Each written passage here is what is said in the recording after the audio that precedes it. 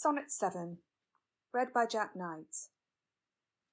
Lo, in the Orient, when the gracious light lifts up his burning head, each under eye doth homage to his new appearing sight, serving with his looks his sacred majesty, and having climbed the steep up heavenly hill, resembling strong youth in his middle age, yet mortal looks adore his beauty still, attending on his golden pilgrimage.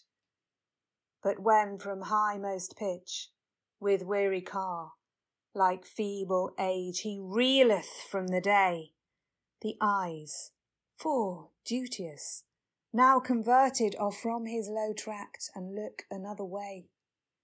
So thou, thyself outgoing in thy noon, unlooked on diest, unless thou get a son.